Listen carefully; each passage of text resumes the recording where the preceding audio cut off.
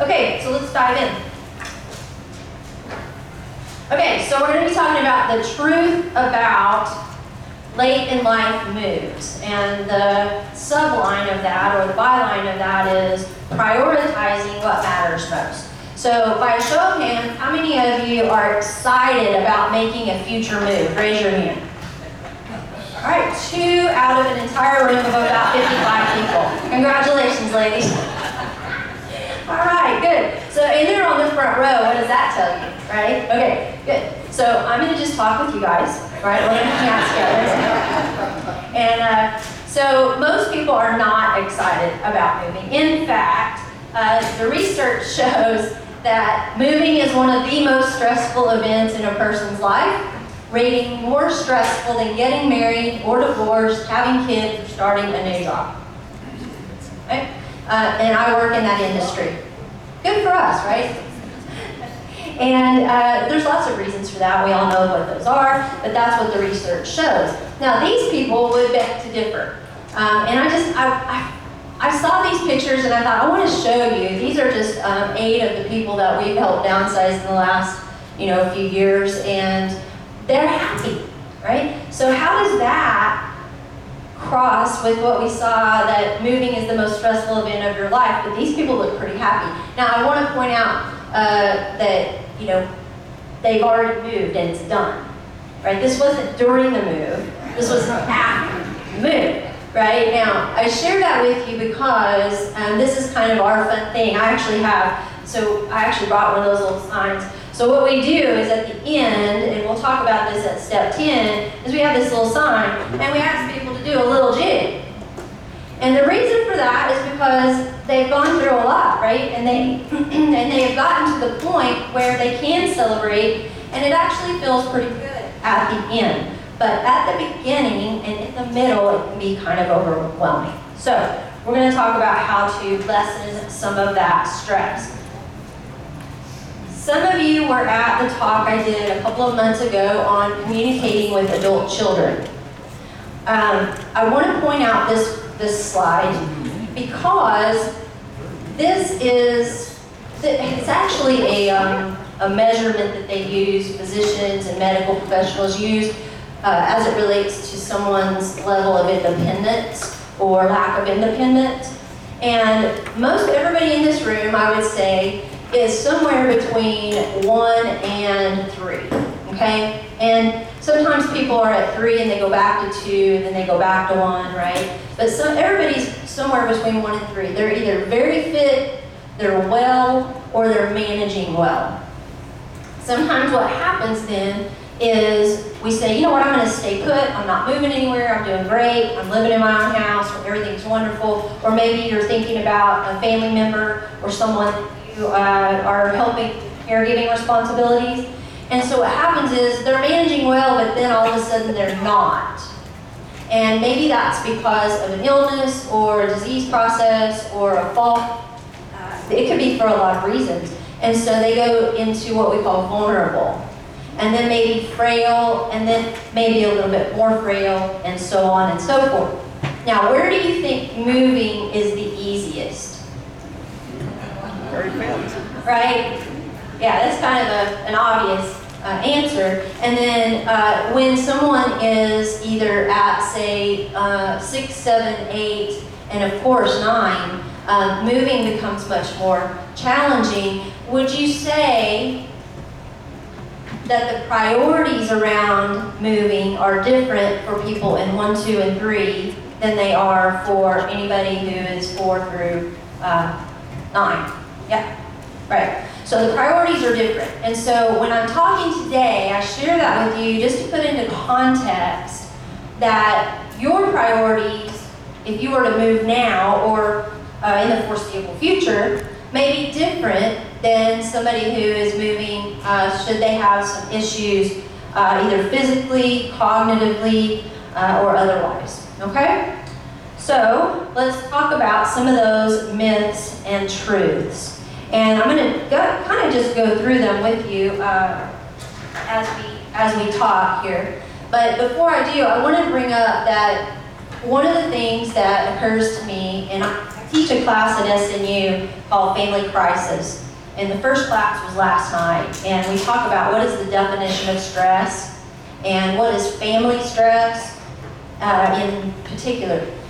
And stress, by definition, is any time there is change and the equilibrium is off, right? Our equilibrium is off. Something's not normal. Something's out of balance, right? We have stress. And sometimes stress is good, sometimes it's minor, sometimes it's short term, but sometimes it can be harder to deal with. But I thought, there's also a thing about our thinking that can create overwhelm as it relates to moving. Not just stress, but overwhelm. The number one word we hear when people think about moving is overwhelmed. It feels, they think about it as overwhelmed. And our goal is to take that word overwhelm and change it, okay? To give people where it's manageable, it's more simplified. But if we change our thinking about something, about anything, then we can change our experience of it, right? Our perception, in many cases, dictates how we experience things. So if we think something's going to be easy, it's oftentimes more easy than it would be if we go into it thinking that it's going to be difficult. So let's talk about these myths as we go through here. Number one myth on your sheet there is, when moving due to health or healthcare needs, including cognitive health, the priority is how the residence looks and how close it is to family members. And that's the myth. Now you might think, well, how is that a myth, Nikki? Shouldn't it be that the priority is how the residence looks and how close it is to family members? I will tell you that when people are helping a family member, particularly a parent, if a person is helping their parent move, 99% of the time, those are the two things that they're looking for. How the place looks, does it look appealing, and is it close to them? Well, that's a very selfish reason, by the way, right? And when I ask, is it so that you can check in with your parents, the answer is usually no. It's usually because it's more convenient for us if we're needed. Okay, now that's my first bombshell for you, okay? So that's another reason that I tell people to plan ahead for what they want, because your adult children, oftentimes, that's their criteria. So the truth under that one is, when moving due to healthcare issues, which I hope nobody has to do, by the way, the most important priority is the care provided. Everything else is secondary. Now, under that, for myself, I made a note that for moving, for today's conversation, the priority for a move, when there is a healthcare issue, is to get from point A, the current house, to point B, the new place, in as healthy a condition as possible. Healthy. When Chris and I first started helping people downsize and move, it was largely, or most commonly, the clients were moving into assisted living. And it became evident right away that a lot of people would go straight from their house, they'd move into that next community, and then they'd go right into the hospital. I'm like, why is that happening? Why are people going into the hospital after they move? And part of it was stress, part of it was fatigue, part of it was dehydration, part of it was they had a fall. There's lots of reasons. And our mission became to not let that happen. Our mission became to create a solution so that when people got moved, they did not need to go to the hospital. And that's kind of what still guides us when we're working with someone moving into a healthcare environment. So just kind of keep that in mind. The priority is about health at that point. Now, as I said, most of you in this room are not in that place. Most of you in this room are in 1, 2, or 3. You're healthy, you're capable, you're able-bodied. So let's look at the next one. Myth number 2. Moving to a new place in your later years is the same as it was in early years. Okay, reality check. Too much stuff. Why are some other reasons different? Your energy, right? I have a 6-year-old grandson, and when my granddaughter was 6, she's 11 now, I felt like I had lots of energy. I could go all week long with her, and now, only, 5 years later, I'm like, oh heavens, I'm going to have to get a nanny if Maverick's here.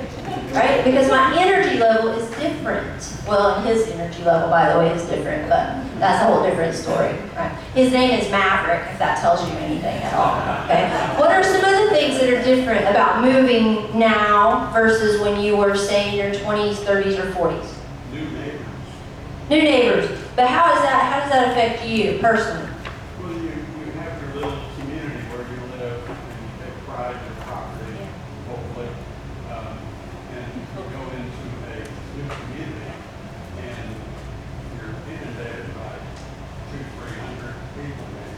Yeah, so That you don't know. yeah, so you're in a position where you're moving to a community where there's lots of people, maybe hundreds of people, and you don't know them. And it's different than when you were younger because you had kids maybe, and those kids kind of got to know people and you learned to meet people that way. It was easier to meet people when you were younger. I know it was for me. When my kids were in school, it was easy to meet people. Now you have to put out more effort. It's much more difficult. Yeah, good. What else is different for you?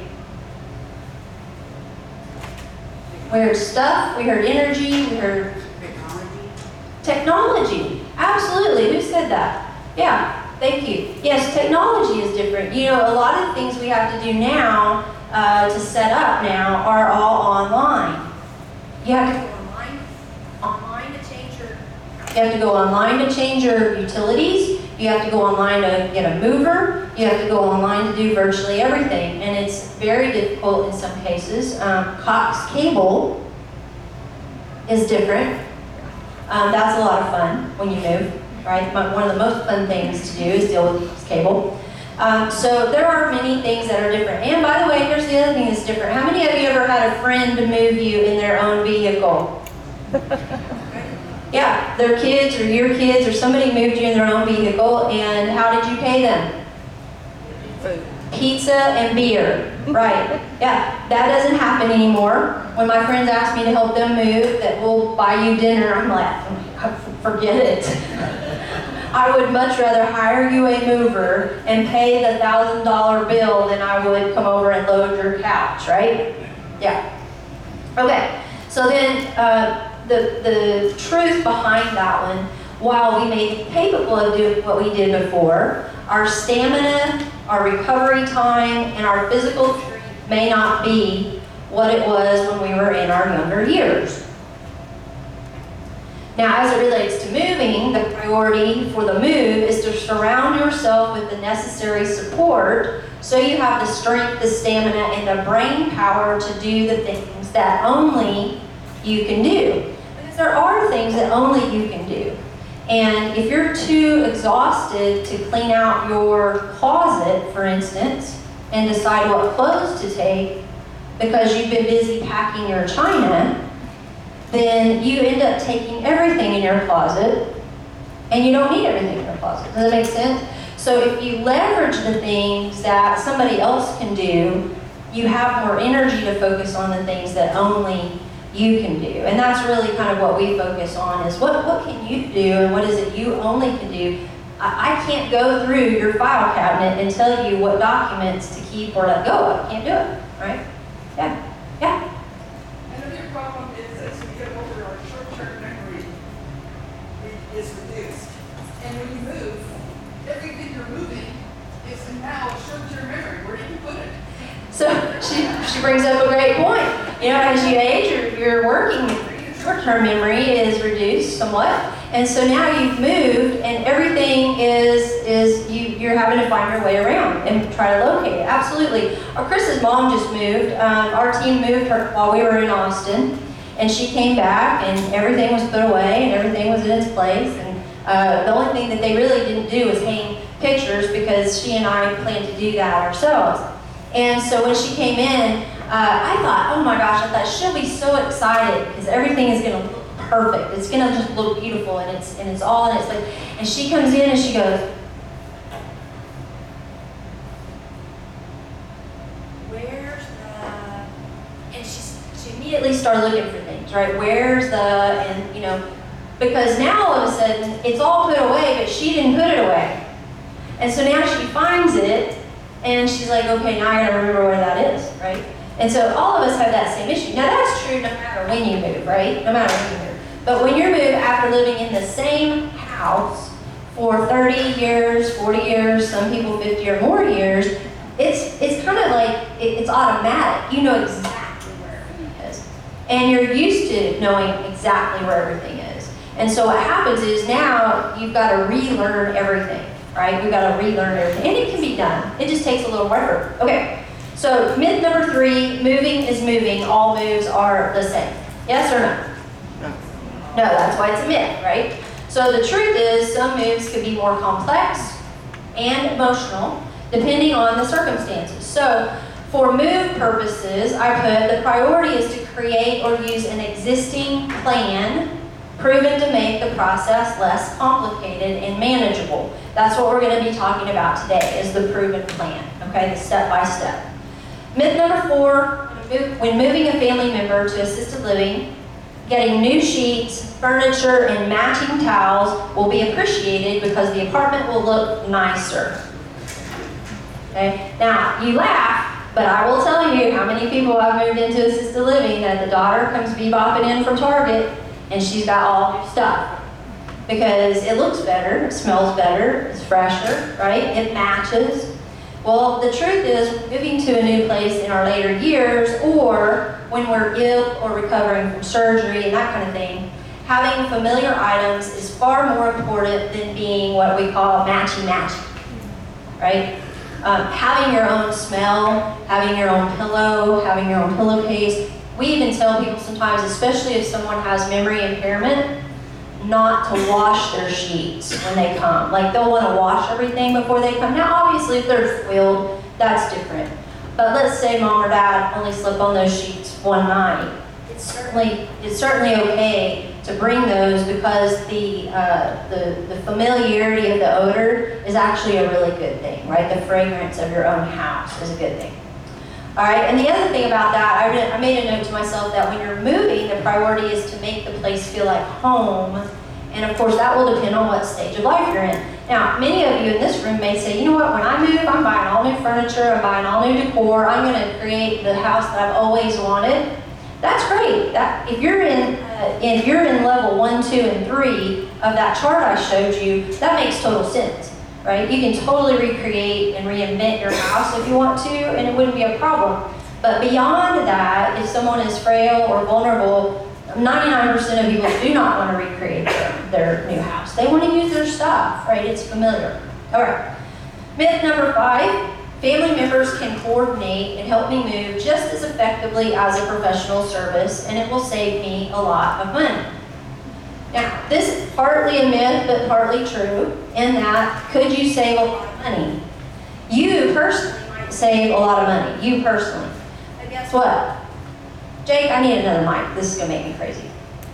The other thing is your family member that has to take off work for 3 days to come do it, or fly out from out of country or out of state, they're not saving money. And so I have family members say, well, my daughter's gonna come out, she's gonna spend a week helping me. I'm like, oh, so she's taking vacation time. Yep. So now she's taking her vacation time to come help you do something to save you money, but how is that affecting her? So what I have found, and I made a note that, sometimes family members would be more than happy to help, pay people to do it, if that meant that they could come and spend time with you doing only the things they really wanted to do and spend time with you instead. I have family members who will honestly pay us to do a lot of the things that they could do, but when they come out, they would rather spend time doing the things with their family member that they want to do together, like hang the pictures, right? That makes total sense. Or to organize the kitchen. But they don't want to spend time packing. They don't want to spend time washing the toilets after you move out. They'd rather spend time with you doing things that make more sense to them. So, I mentioned, and this is not a commercial for what we do. This is just because this is our experience and we've been doing this for so long that we've kind of got this down, right? And so I want to give you a little context, a little background before I dive into the Downsizing Made Easy steps. So years ago, I used to give seminars at senior living communities, and over time, the 5 steps turned into this book that we have, that we give our clients when we do a consultation. And it's called the 5 Easy Steps to a Successful Move. And the 5 easy steps is actually more like 35 easy steps, but my marketing people said I needed to narrow it down to 5, right? So we narrowed it down to 5, and that's what we've been kind of using for several years. But then, most recently, when we started the Downsizers Clubs that we created to walk people through the actual process, we expanded it back out to 10. And so that's what I'm going to go over today is the 10 steps. And you have that in front of you. It's called the Downsizing Made Easy Method. And what I'm going to do is I'm going to walk us through these and in the context of priorities. In other words, we're going to talk about what the step is, and you can read the paragraph yourself later. But I'm going to talk about where people mess up on each of these steps and how they can avoid messing up. And that's whether you use somebody like us to do it, or you do it yourself, or your kids help you. It doesn't matter. The priorities are the same. It's just a matter of who's doing it that changes. Okay? So does everybody have the Downsizing Made Easy method? The Downsizing Made Easy method in front of them? Okay, perfect.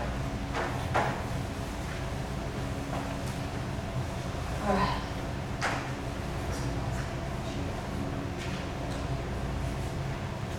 All right, we're going to dive in. Yeah, real quick. Lynn, you got a question or comment? Percentage-wise, how many people actually move, or how many actually stay in their home? Paid for. How many percentage-wise actually move? Something sounds like everybody will move. So I do a talk once or twice a year on downsizing, and I have a slide that says everybody downsizes.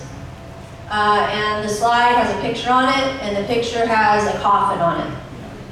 And so the answer to that is everybody eventually moves. The answer to the question, how many people move voluntarily, I don't have the answer to. Okay, I could probably find that statistic, but I will tell you that if you want a statistic that's interesting to us, being in real estate, is every home, out of all the homes sold across the United States, every year. Right now, the number of those sales involving somebody over the age of 55 is 50%. So of every home sold, about 50% are people over 55, roughly 28% are people over 67. So does that help a little bit, just to kind of know if you're looking at pure data? Now, that doesn't tell you how many percentage of the population, it just tells you the percentage of the actual sales out there. Okay. All right, very good. And so now that you've asked that question, it's going to bug me and I'll have to go find out. All right. Thank you for that. So, selecting a new residence. The very first step in deciding to move is, where am I going to move, right? I can't tell you how many people put their house on the market, call a realtor, the realtor goes out, says, yeah, I'm happy to put your house on the market. They don't ask you where you're going to move. They assume that you know. You do not want to put your house on the market until you know where you're going to move. Because as soon as you get a contract on your house, the timer starts ticking, right?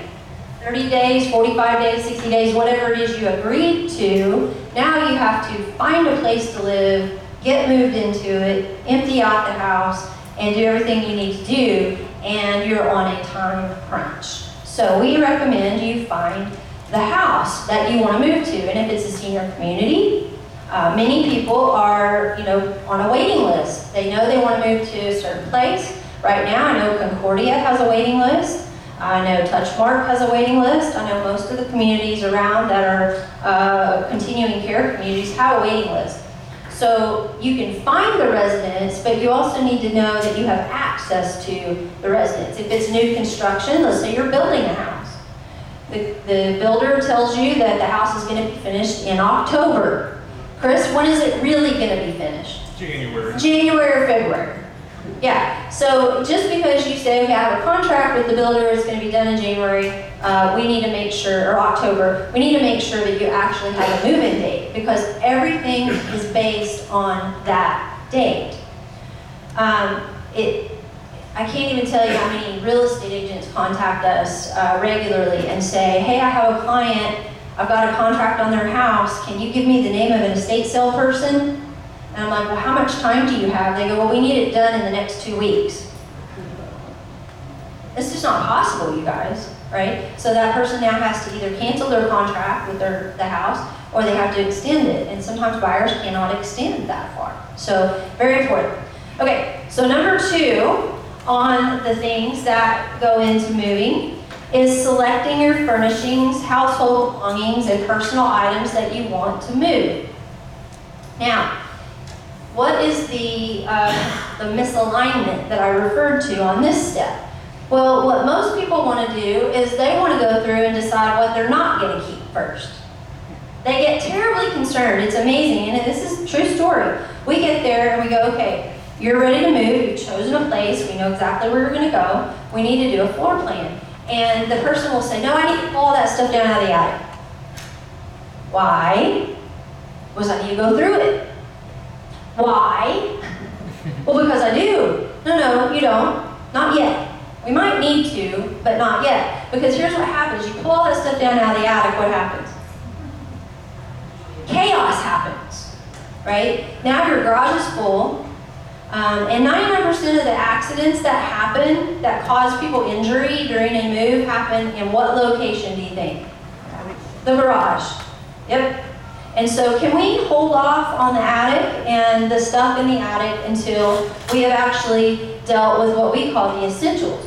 So what you see here is a picture of my friend Virginia down in Georgetown working with her client on a floor plan.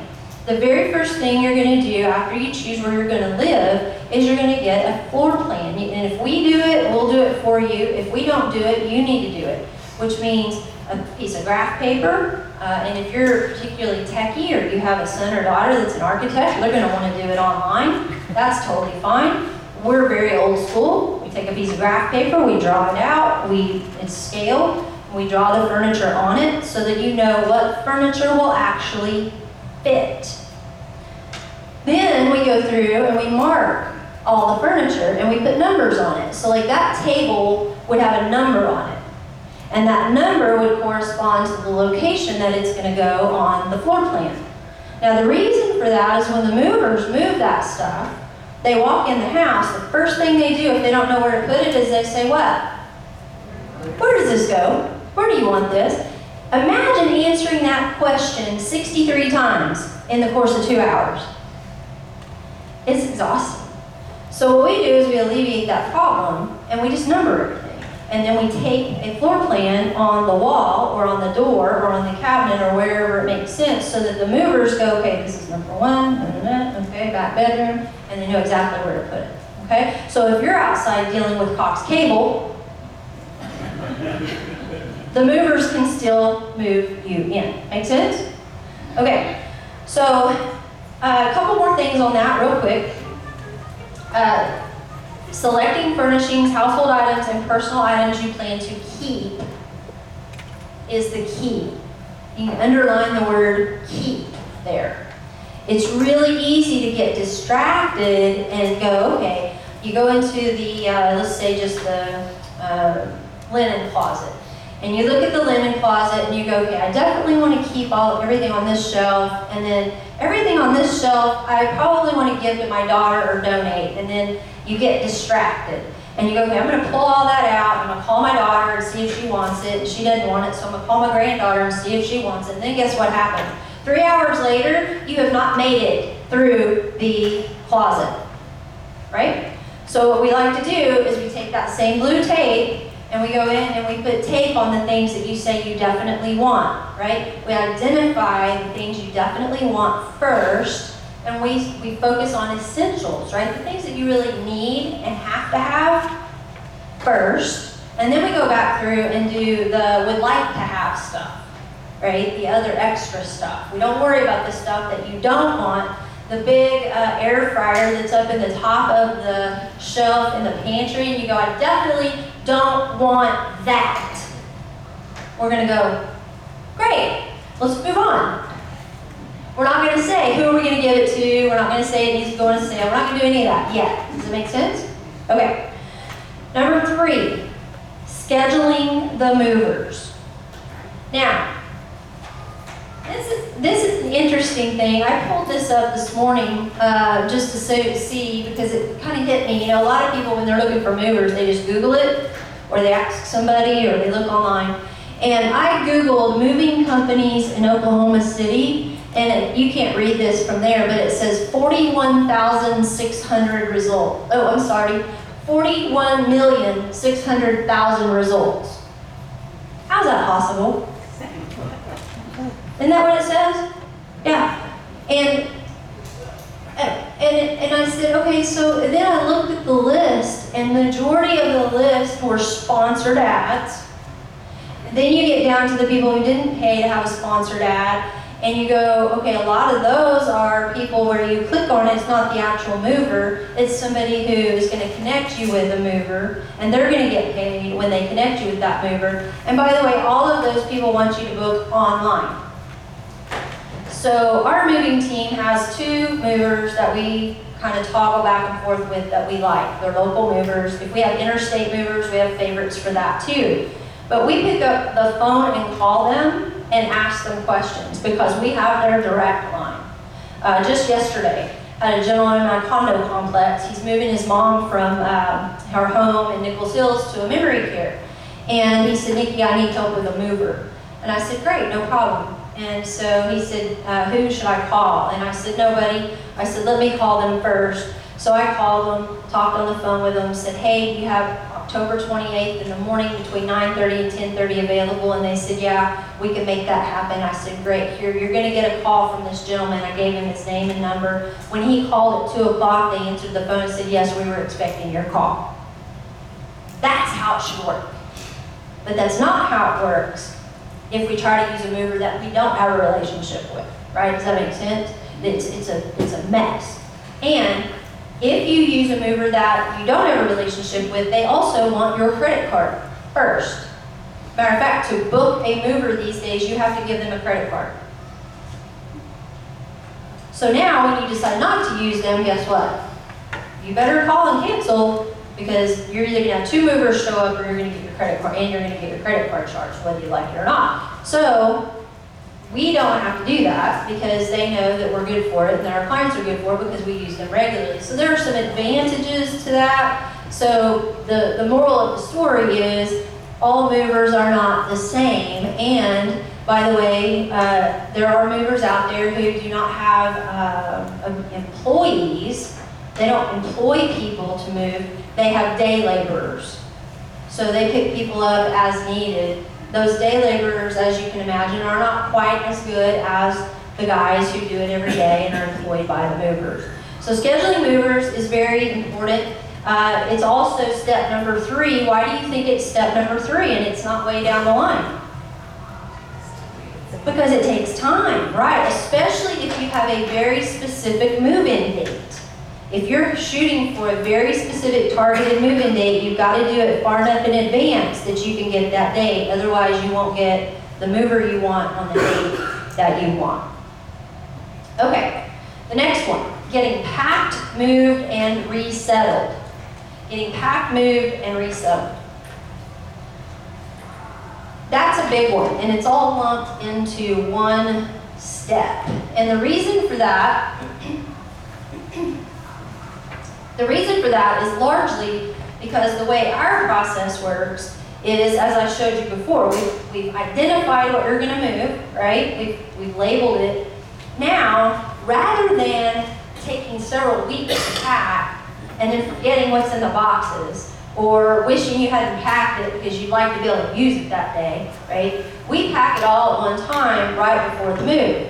So we go in with, five people if it's a big move, 2 people if it's a smaller move, and they go through and they basically pack it all, label it, they know exactly what's in the box, and then that stuff gets moved the next day. And then the resettling part, you may be going, really, Nikki, why is that all lumped into one thing? Our philosophy is the quicker you can resettle, the quicker your stress level goes down. So the very first thing that, and if you have family helping you, these are the recommendations I have, is to kind of do it the way we do.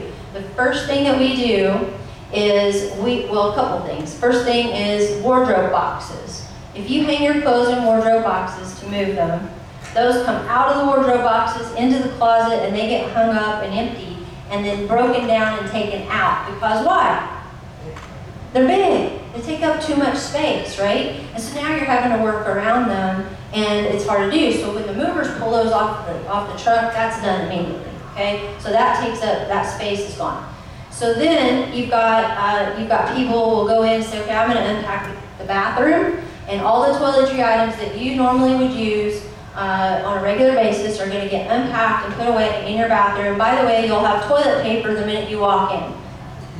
You guys have all moved before and you went, oh my goodness, right? What did I forget? Where's the toilet paper pack? Okay, so bathroom, kitchen, bedroom, very important. So the first thing that gets set up in your bedroom is your bed. Your bed gets made with your bedding.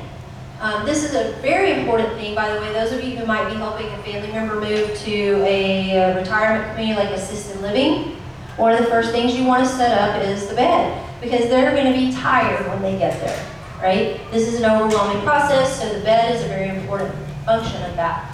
So the key to us on day one, when the movers unload, we want everything unboxed and put away by around 5 or 6 o'clock that day.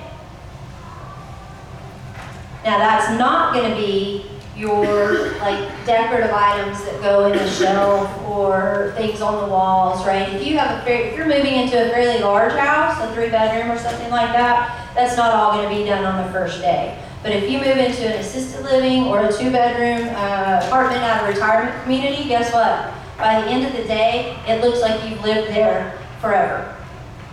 Now, things may or may not be on the wall, that will be up to you. But when I pulled pictures, I thought it was fun. I used this program called Canva to create these slides. And when I pulled up people moving, this is the picture I got.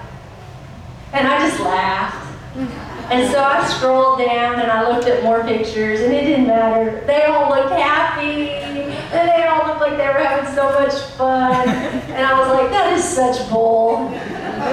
That's more what it looks like over there. And I only found a couple of those pictures, right? And so it's just very interesting. I think the myth that I hear most often is that it will take me forever to get settled in somewhere. And if you listen to the people that we've helped, they'll tell you that within a few days they were settled in. It doesn't mean they could find everything immediately. It doesn't mean that they didn't reorganize some things after the fact because they found that it would be better a different way. That's always going to be the case. But everything had a place and the boxes are out of the way. This is an actual picture that I took. It's only a partial picture. There's actually more boxes. That is a pile of boxes from the second day of the move from independent living to assisted living. Go ahead, take that in. This couple had more stuff than I can even tell you. It was a big move. And what I realized was that this couple, they had mobility challenges, both of them. Every single time they even got close to a box, I got nervous. Why? Yep, see these right here? Flaps, the flaps on a box. Absolutely a nightmare.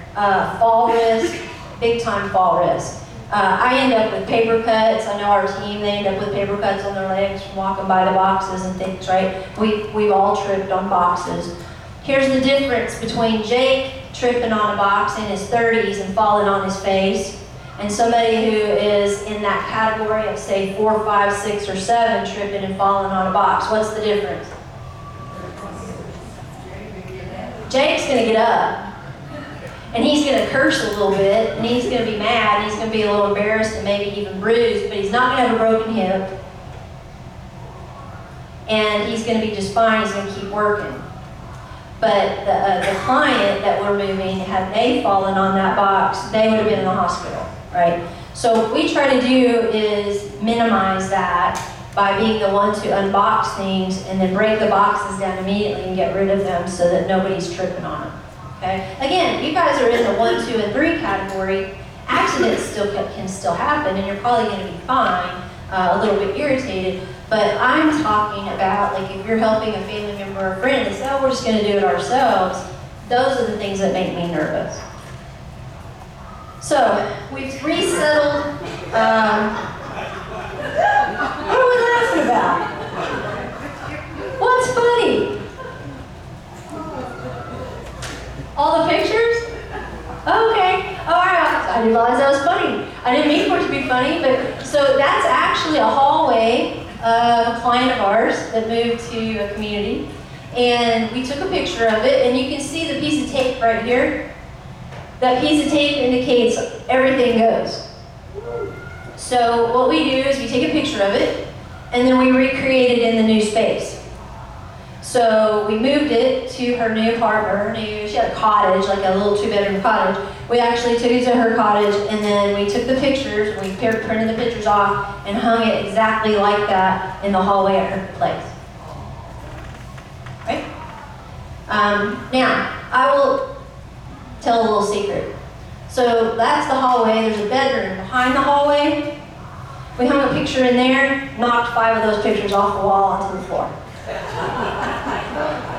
Nobody's perfect, right? None of them broke, thankfully, but definitely I was embarrassed. Okay, so the bedroom that you see there with the bed and the chest and everything, that was done by about 3 o'clock that afternoon. Does that look like she could go in and enjoy her own space and be in her bedroom right away? Okay. When we say finalize resettling, what we mean is finalizing resettling. We mean hanging pictures, lamps are where they need to be, everything is either labeled or at least locatable, and everybody knows where it is. And sometimes for people that is within 24, 48 hours. For some people, they don't want to do it that fast, and they say, come back next week. I'd rather wait after I've had a chance to kind of just feel the space and get adjusted to it and then come back. Other people say, you know what, my daughter's coming in a month. She's going to be here for a long weekend. I'm going to wait on her and we're going to do it together. Everybody's a little bit different as it relates to that final resettling process, and it really depends on your goals and your support system. Okay, the next one, emptying the previous residence. Emptying the previous residence. So you've moved out, and if you did downsize, not everybody will downsize, but if you did downsize, there's going to be stuff left at the previous house, right? So what to do with that is the question. Now, I mentioned earlier, all we were going to focus on is what you were going to what? Keep. This is where we focus on the stuff you didn't want to keep. But there's a gap in time. So part of that resettling process back there on step 5 is sometimes people decide that there's some stuff they moved that they really don't want after all. It didn't fit right, or they don't like it now, and they take it back to the old house. In other cases, we get there and they go, you know what, Nikki, there was that big plant that I didn't bring because I didn't think there'd be a place for it, but now I'm looking and it would go right there. And it's like, yeah, let's go get that. Right? So it gives you time to make some final decisions about what goes and what stays without the timeline of the clicking time clock on a contract on your house or something like that, right? So some people like that resettling phase and this emptying phase. They like to do it over, say, a couple of weeks or 3 weeks or a month. Other people, once they're out of that house, they move, they go, I'm done, I'm out, do whatever you want to with what's left. So we look at what's left, and then we help you evaluate whether or not there is sufficient stuff left to have an estate sale, if you want to have an estate sale, or if it would be better to donate it. A lot of people these days are saying, you know what, Nikki, let's just donate it to a good cause. They think of a charitable organization that they'd like things to go to, and we coordinate that. Now, that is not as easy as one might think. Does anybody here have a piano or an organ? Yep. Start looking now. I'm not joking when I say that. If you have a large instrument in your house, especially a piano or an organ or something along those lines, and you want to get money for it, good luck. If you want to donate it, good luck. Because Churches right now have more than they can use. Schools don't want them. A lot of these places are now using keyboards, instead of actual wooden, pianos. So it's very difficult to get rid of one. So our move management team will oftentimes, go to great lengths to find a home, a good home, ideally, for those items. This is not always possible. So if you have one of those and you know you're going to move in the next, few years, go ahead and start putting the feelers out for that. You know where mine is? My piano? It's in a old railroad car storage thing. I'm in a railroad car, or one of those big metal shipping containers, sitting in my aunt and uncle's yard. It's 109 degrees outside. Do you think that piano is going to be playable when they pull that out of there? Not a chance, right? It's going to have to just be disposed of. It's depressing, right? But it is what it is. Yeah. Yeah, my mom passed in 2018, and I've been in temperature controlled storage all these years paying for it because it's a Mason in Hampton. And my dad gave it to her when they were first married. So how much is that sentimental piano costing you every month? Yeah, so, and that's what happens. She said she's got her mom's piano and it's in storage, temperature controlled storage, and she's paying for it. Hold that thought, I'm going to come back to you. Because here's the thing, if you have solutions, I'm going to have time for Q&A and we'll talk about those. But be starting now. I also pulled up how many estate sale companies in Oklahoma City. 21, is that million? It says million. I can't even imagine that being accurate. But you know why they do that? Is because if you click on one, it's going to give you a whole, like 100 of them, and I think they duplicate that number every time they have one of those. But we know there's not 21 million of those in Oklahoma City. Can we all agree? Okay, so here's what happened. I said, well, you know what, I'm going to narrow it down, and I'm going to click on, let's find the one closest to me. So I clicked on the button, this button's not up there, but I clicked on the button that said closest to me, and it went from that number to 35 million. It went up instead of down. I'm like, this can't be right. So then I scrolled down, obviously, and I looked again like I did with the movers. And here's the common misconception on this particular issue of estate sales is that I can just call an estate liquidator and they'll come out and do a sale for me. And the reality of it is there are, first of all, maybe 35 estate liquidators in Oklahoma City right now that are what I would consider full-time professional estate liquidators. There are lots more than that, people who do it part-time on the side, it's a side hustle, they do it for friends or whatever. And at the end of the day, all of them are doing it to make money. They're not doing it out of the goodness of their heart. So they charge a fee. Now, they go in, they look at what you have left, and what they're doing is they're looking at it and they're evaluating what? How much money they can make based on how much you have for them to sell. So they look around and they, okay, let's say that they look around and they go, okay, this is going to be a $5,000 sale. $5,000 worth of stuff. They're going to make 35% of that. Can somebody do the math for me? What's 35% of 5,000? About 1,600.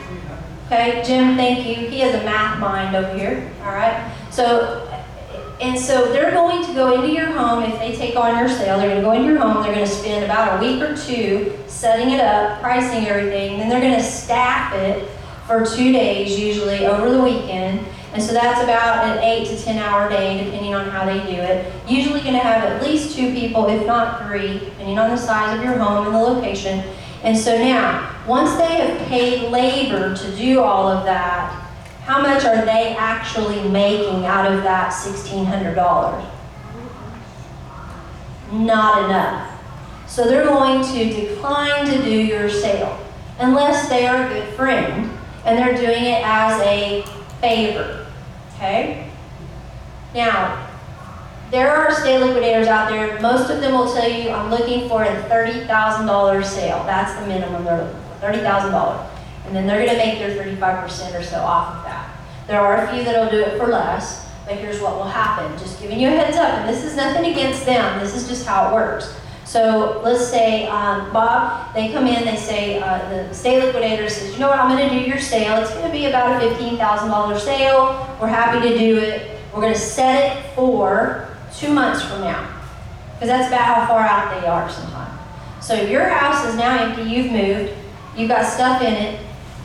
I say empty, you're not living in it. It's got stuff in it. 2 months from now, they're gonna do a sale. But guess what happens in that 2 months? They get a phone call from Frances. And Frances has a house, and she's got a $30,000 sale.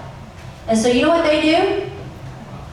They bump you. They're going to do yours in another month. They're going to do Frances first. Now, they don't tell you that. Or, God forbid, they get COVID. Or they have someone who's sick in their life that they have to care for, because then they just keep pushing it out, right? These are human beings, just like all of us. So what happens is that sale that you thought was going to happen 2 months from now is now 6 months from now. And we're into December, and it's freezing cold, and you're worried about the house because pipes are going to freeze. So our goal, as the realtors on the case, is we want your house emptied as quick as possible, because where's your equity? In the $5,000 worth of stuff you have, or in the house? The equity in that house. So our intention is to get the house sold so you can get the equity out of it. And if you get some money out of the stuff, hallelujah. Now there are exceptions to that rule. For what I call the average household, it's not worth it to wait that long to empty the house. If you happen to have high value collectibles that you know for a fact are worth thousands, that's a different strategy altogether, and we can talk about that offline. But for those of us who have average stuff and average houses and average neighborhoods, then you have basically 3 options. You either donate it to a charitable organization, you do an estate sale. We have a couple of places that do online estate sales. I'm not here to teach about that today because it takes too long, but they basically do, they come in, they inventory everything, they put it up on the internet, and they sell it in 7 days. It's all sold, and people come and pick it up on the 7th day or somewhere around there, and the house is empty. Okay, and that can all be done in about 2 weeks. And we do a lot of those. We have a vendor that does those. We work with very closely because most people don't want their house sitting there exposed without them living there. Okay, now we're going to go to step number 7, which is the real fun part after you've moved and everything's out of the house. You've cleaned out the house. Now it needs to be clean. I don't know how many of you have moved recently, but I have a housekeeper that comes every 2 weeks, and I promise you, she does not clean under my washer and dryer. Now, about twice a year, she does clean behind my refrigerator, I found out, which is nice of her, right? But there are places in your house that your housekeeper, even if you're a good housekeeper, cannot get to. So when you move out, your house will look gross. And so it has got to be cleaned before the next person can move in. So either you're going to clean it or somebody's going to clean it, right? And how many of you, your daughter can't wait to clean your house after you move out, right? Right. Most of us are like, I will pay somebody to do that. This right here, not exciting at my own house, much less someone else's house, right? But there are people who do this for a living. They're happy to do it, they charge for it, and we can hire them. This is the other thing, and that is a handyman. Many, many times people, this is the mistake people make, is they go in, they try to fix everything that they need to fix, that they think they need to fix before they put their house on the market, without asking their realtor. And Shannon will go in and do a complete evaluation. Boy, they're having fun over there. That's where we're going next. So they'll do a complete evaluation, they'll walk through the house, and they'll tell you things that have to be fixed, that really need to be fixed, and things that can be left just the way they are. And that way you can save yourself money and time and energy from having to repair things that don't need to be repaired. But if you're going to have things repaired, then we have a handyman that can come out and take care of that. Now here's what happens. We ask the person before we move them. After you're moved and after the house is empty, would you like us to get estimates for a house cleaner to clean the house? And you know what they say? No, I'll just go back over and do it. And then they move. And then we say, are you gonna clean the house? That's what we had written down. Oh no, would you get somebody over there please to get that house cleaned, right? Because now they're tired, right? Now they're tired. So again, these are things that we kind of preemptively do. Now you aren't obligated by any means to use a housekeeper. You can use your own housekeeper, but the house does have to be clean. And minor repairs, you'll want to have those made. All right, and then we're getting towards the end here. Oops. Marketing the house for sale. This is the easy part. This is the part that a lot of people don't realize is that at this point, our team has done all the hard work. The hard work is getting people from point A to point B and getting the house emptied and clean and ready to sell. Selling the house, that's the easy part for us. We make the majority of our money doing everything, getting you prepared to sell the house, and then once the house is under contract. Right now in our current market, what you need to know is that up until just recently, it's been really easy. In fact, we could stick a sign in the yard and we'd have 20 offers the next day. That ship, my friends, has sailed. Okay? Our job just got harder again because there are fewer buyers. There's still not a lot of houses, but in some price points, we still get multiple offers.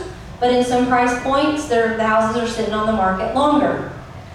The houses, people are a little bit more particular about the houses now, where there for a while they weren't doing inspections, it was cash, as is, multiple offers. Now, it's not. I'm also going to tell you that if you're going to follow this process, what step are we on? Look at your piece of paper, what step are we on? 8.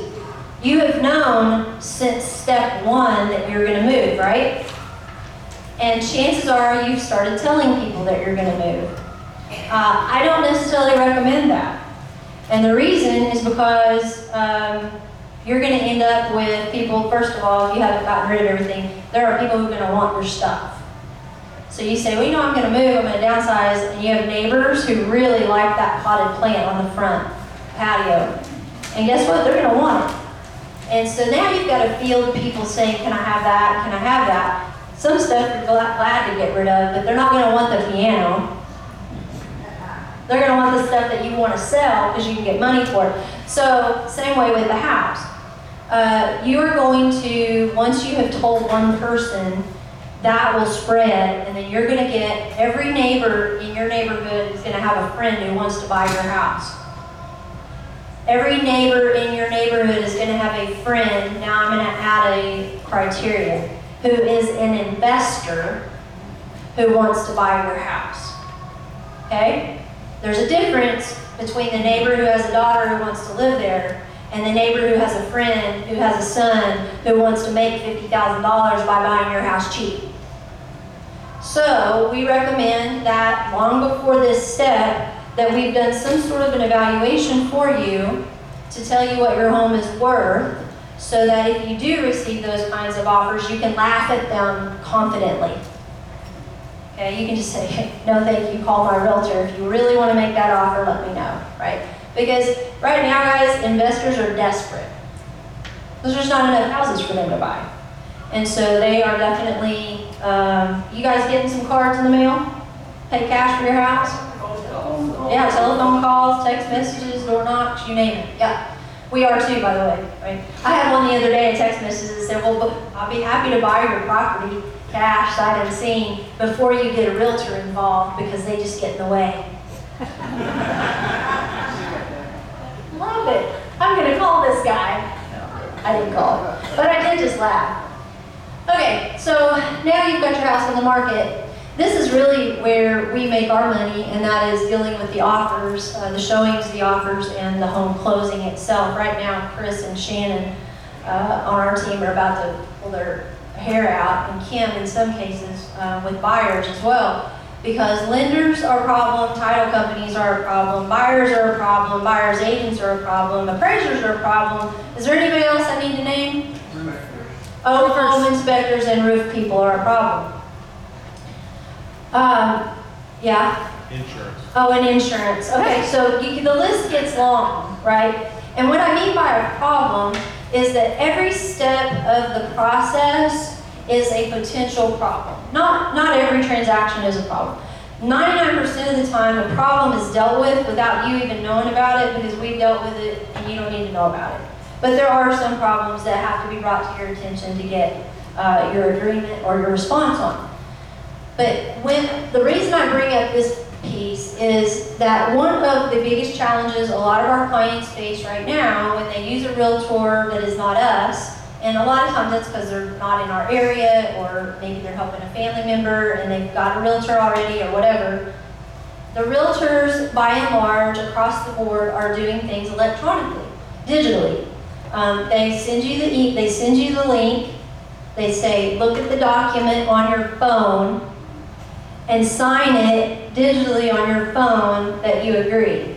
Now, how many of you looked at your phone lately and went, oh, there it is. Right? Now, read a 7-page contract and sign it on your phone. I don't recommend anybody do that. We don't do that.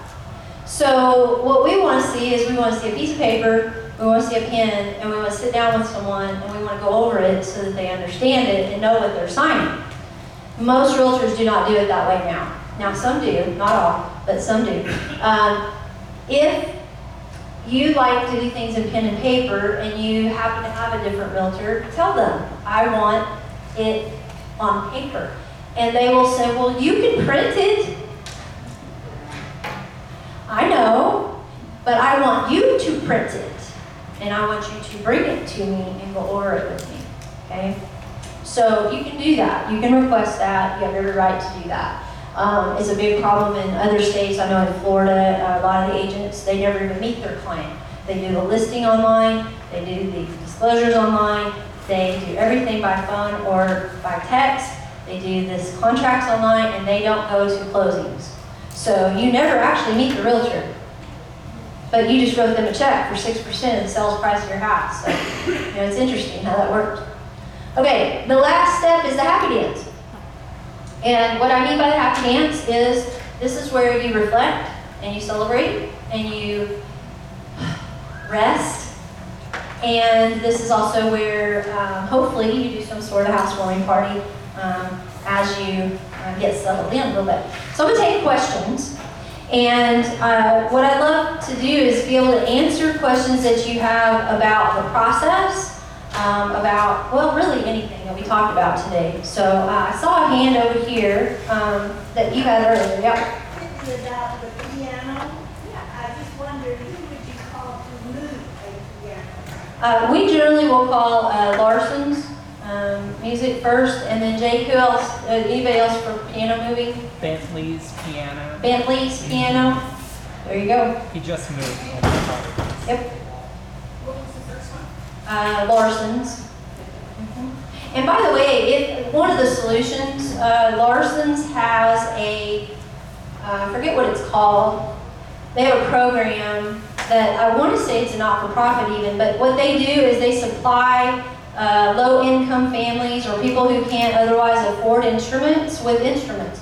So let's say you have a family that wants their kids to have piano lessons, but they can't afford a piano. Larson's will take your piano as a donation, give it to that family, have it tuned and all that stuff, and then when the child either no longer needs it or wants it, they'll come get it, and they'll put it into like this rotation. Now they don't always need them, so it's not like you can, maybe right that minute, but that is one solution I like because it is getting used that way. Yeah. Walt there. Yeah, Walt at Larson's. Yeah, he's the guy, and he's the one that does that. Yeah. I have another question. Does anyone move the piano with them to assist? Oh yeah, no, that's a great question. Can you move a piano with you to a community? Absolutely. Yeah, as long as there's space, it can go there. They won't say no to that. Independent living, for sure. Assisted living is a little trickier just due to space. But the other option is if the community does not have a piano for community use, you play. The difference is you play. This isn't mom and dad's piano, you just need to get rid of it. This is I play and I'm moving here. Can I put my piano someplace where I can play it? And they will oftentimes find a place for you to have your piano, and the people enjoy it because somebody's actually playing. Yeah. Good question. Anybody else? Yes, ma'am.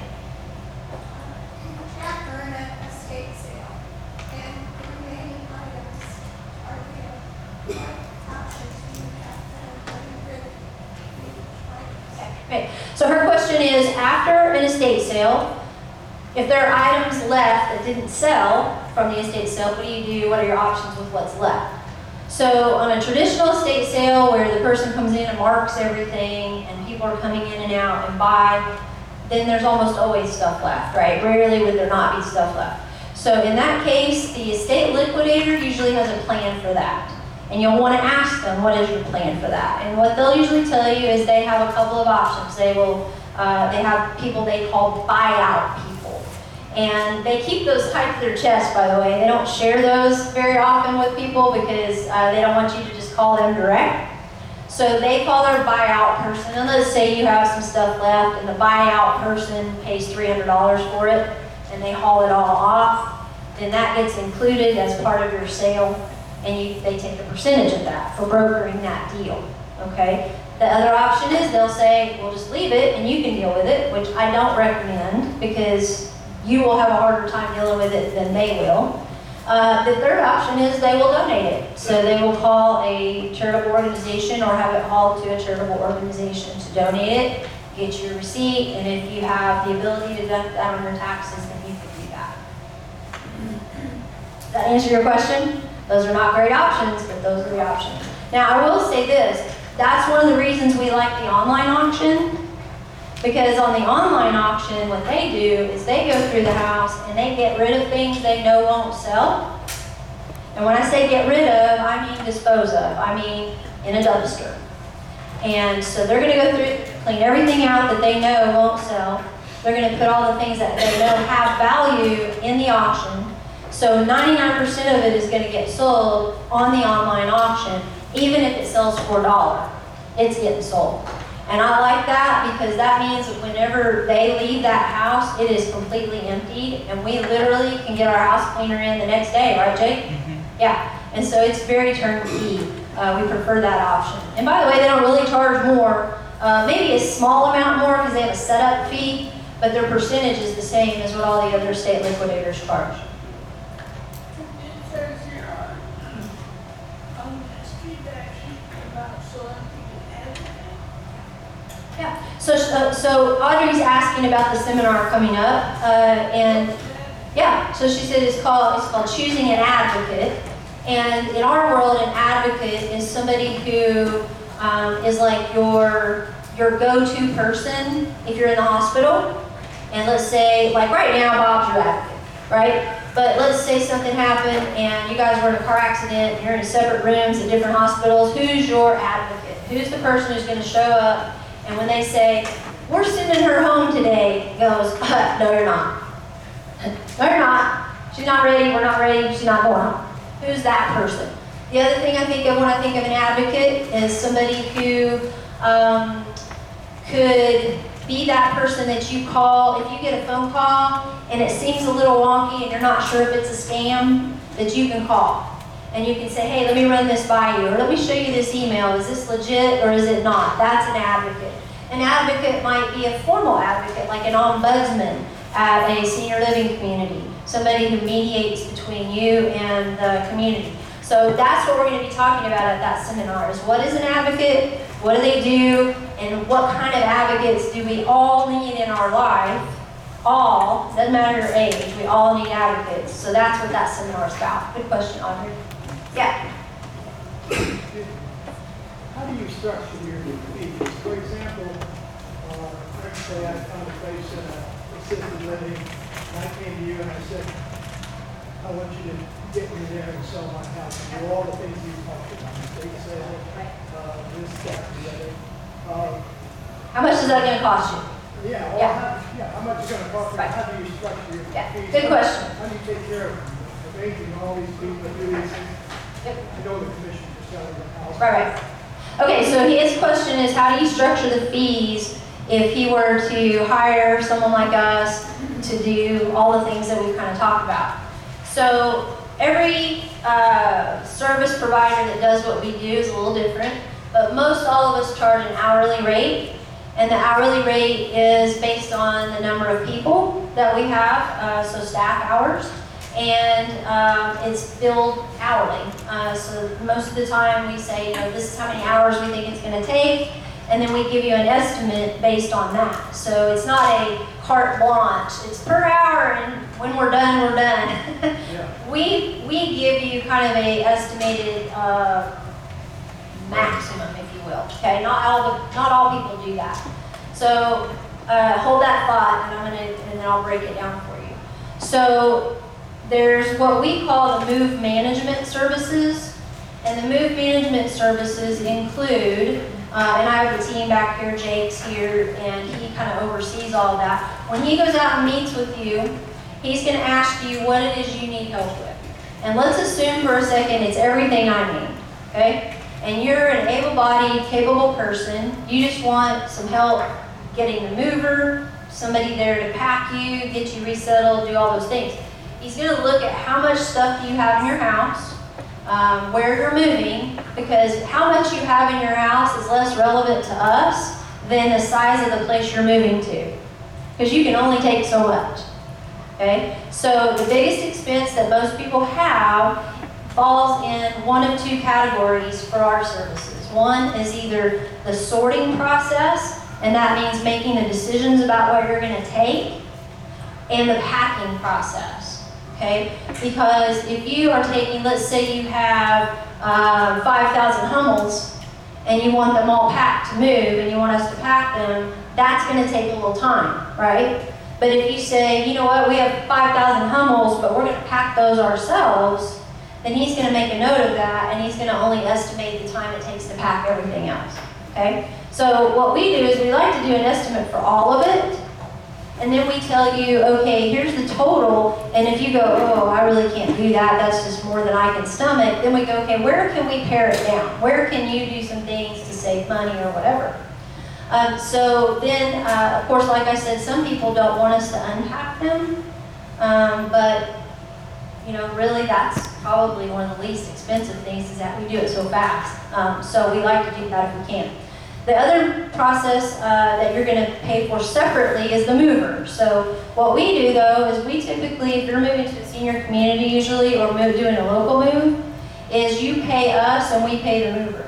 So our estimate is going to include what we think the cost of the move is going to be, and then we only charge you actual cost. So if we estimate it's going to be a $4,000 mover expense, but it comes in at $3,000, we're only charging you for the $3,000. Does that make sense? So we don't upcharge the movers.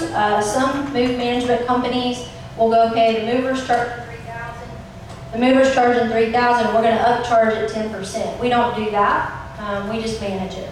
Okay. And then the estate liquidators, what our services include is us identifying the liquidators and then going and introducing you and meeting with them so that you understand the contract and everything, but your agreement is with them, and their fees are generally 35 to 50% depending on the size of the sale, plus any setup fees and marketing fees they might have. But we go over all that with you. So our fee, just our move management fee, most of the time, if you're moving to a local senior living community, Jake, correct me if I'm wrong, somewhere between, say, $3,500 and $5,000 Yeah, for a one bedroom. for a one bedroom, okay? And that's based on somebody, because if you're a couple, let's say you're a husband and a wife, that's gonna be on the higher side because there's two of you. And if it's a single person, it's gonna be less because there's only one of you, right? If there's a garage, then it's gonna take longer than if there's no garage, right? But we'll give you that, like the hourly rate is, let me see if I get this right, Jake. So it's $75 an hour for the first person, and it's 50? 45 for the second person.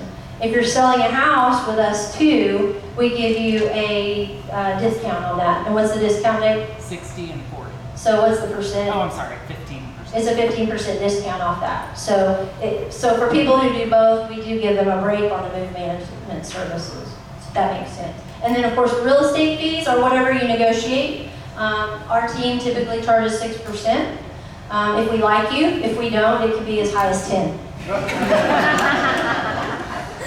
What would you like to?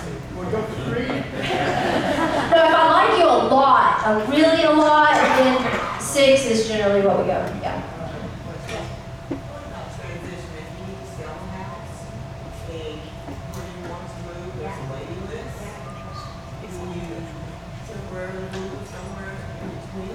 Okay, it's a great question. So the question is, what if I have a house to sell and I'm going to move someplace and there's a waiting list? Do I want to move temporarily someplace else and go ahead and do all that stuff in anticipation of the place you're moving? My response is usually no. One move is usually enough for people. So what we try to do is, there's a couple of things that happen. So if someone owns their house outright, they have no mortgage on it. It's a whole lot easier to stomach moving someplace because you don't have that mortgage payment burden, right? But if you need the equity out of that house to, say, pay an entry fee or to utilize it towards your expense for moving, then there's that, it's like, well, I really need that money out of the house to do what I want to do. We have a local solution for that. We have a lender here in town that we go to, and what he does is he has a loan product. It's not a mortgage like a traditional mortgage that you have to jump through all these hoops. He basically does a loan. It's a short-term, temporary loan, and he says, okay, how much do you need? He'll do the loan based on the equity in your current house, and then there is there's a fee, obviously, more interest rate that he would charge. But that's what most of our clients do, as opposed to trying to move twice. It's actually cheaper to pay a little bit of a fee on a short-term loan than it is to try to move twice. Yeah. And we've done that many times. It seems to work out pretty well for most people. Yeah. Yeah, Barbara, and then I'll come back up. Yeah. If you choose to do an auction or seek an auction house, such as for particular items like Christie's in New York or Heritage in Dallas, what process would you go through? Would you physically be having to? They're usually, if you have to go through, if you're going through an auction house, you have something that you know is high value item, and you're going through a Christie's or one of the high-end auction houses. They'll almost always do all the legwork. At first, what they'll do is they'll have you send pictures and descriptions on your phone or however. We can help facilitate that. But then they'll tell you, okay, if like we had a gentleman, he had a house full of different kinds of high-end like artwork, statues and things, right? And so basically you contact them, they came out, they sent a representative out, they evaluated what he had, told him, gave him what their deal would be, and then took it back with them.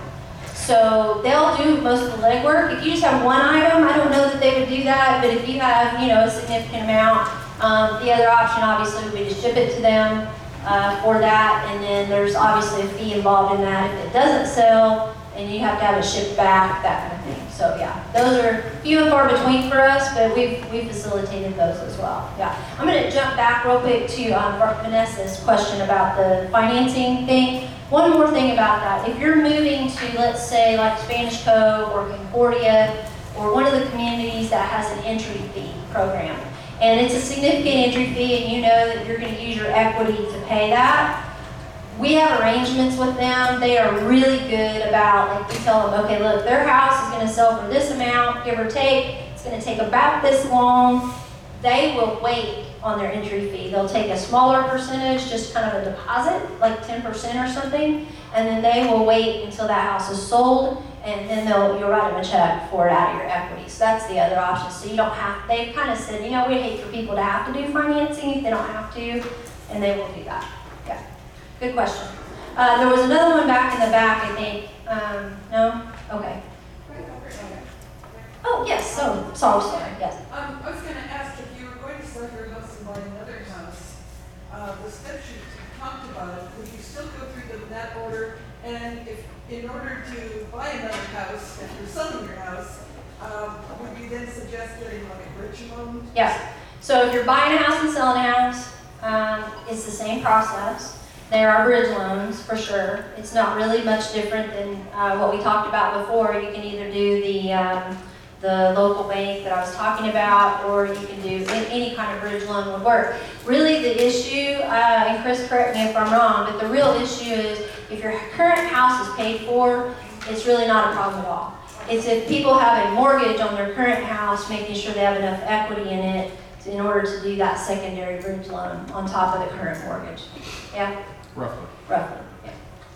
Yeah, and like I said, what we do is we put you in touch with the lender that we think would be the right fit, and then you sit down with them and go over the numbers and make sure you think it's the right fit, because they're gonna do a spreadsheet.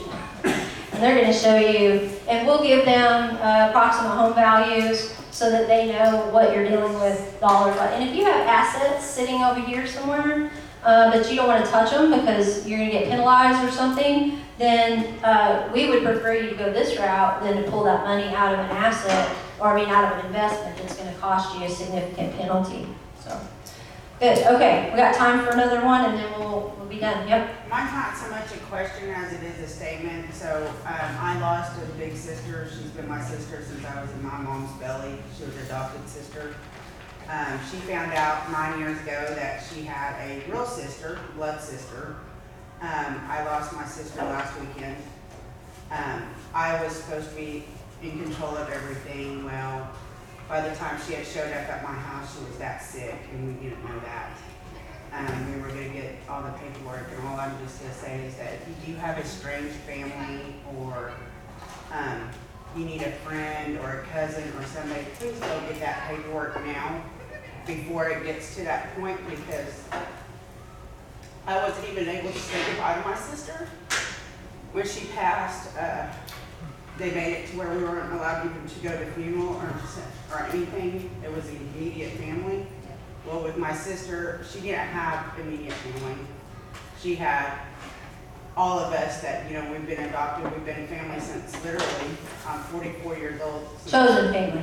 Yes. Yeah. So the moral of the If story. you want to have something in mind, or you have somebody that your family, you can't trust your kids, you don't want to find somebody that will do what's in your interest, not in the interest of themselves. I'm sorry you had to go through that, yeah.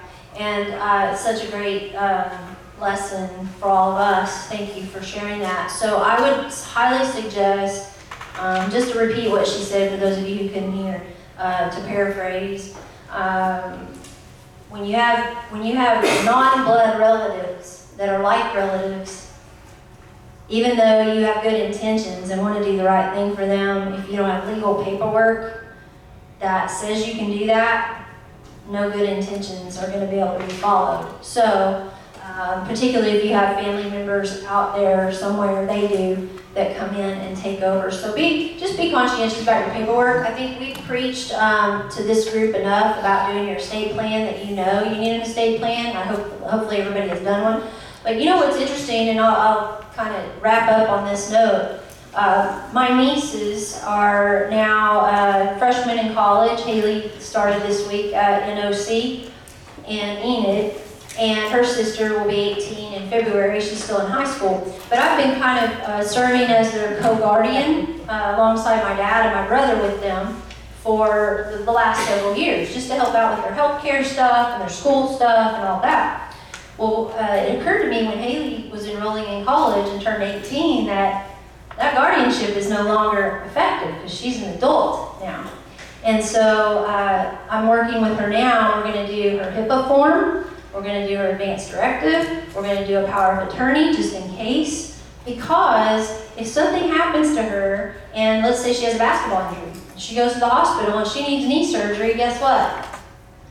I couldn't go in and ask the doctor one single question legitimately and then talk to me because I have no legal authority, right? So it doesn't matter your age. The minute someone is 18, they need an advocate, someone they can trust, and we've got to have legal documents. Gone are the days where your family doctor walks into the waiting room and says, "Ladies and gentlemen, let me update you on your loved one." No longer. Now we have to have a document that says they can talk to us. So to your point, thank you for that. Make sure you have your estate plan in place. Did everyone learn something today? Yes.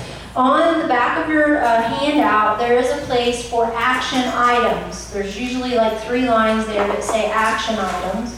And what I recommend is when you leave here, either before you leave or when you get home, is that you do that.